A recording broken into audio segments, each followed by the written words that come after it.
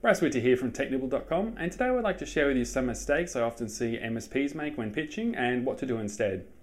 First of all, no one cares about your monitoring software. Of course, it's going to be part of your offering and should only really be mentioned in a we got you covered sort of way. It shouldn't really be your main driver. Your main driver should be how you're going to solve that business's problems. Make sure you're selling benefits and not features. So off-site backup is a feature. The benefit is the data is safe from fire and theft, so they can sleep soundly at night. Tighten up your pitch and make it as punchy as possible to give the maximum amount of information with the least amount of words. Once you tighten up your pitch, work on increasing the impact of those words with punchier action words.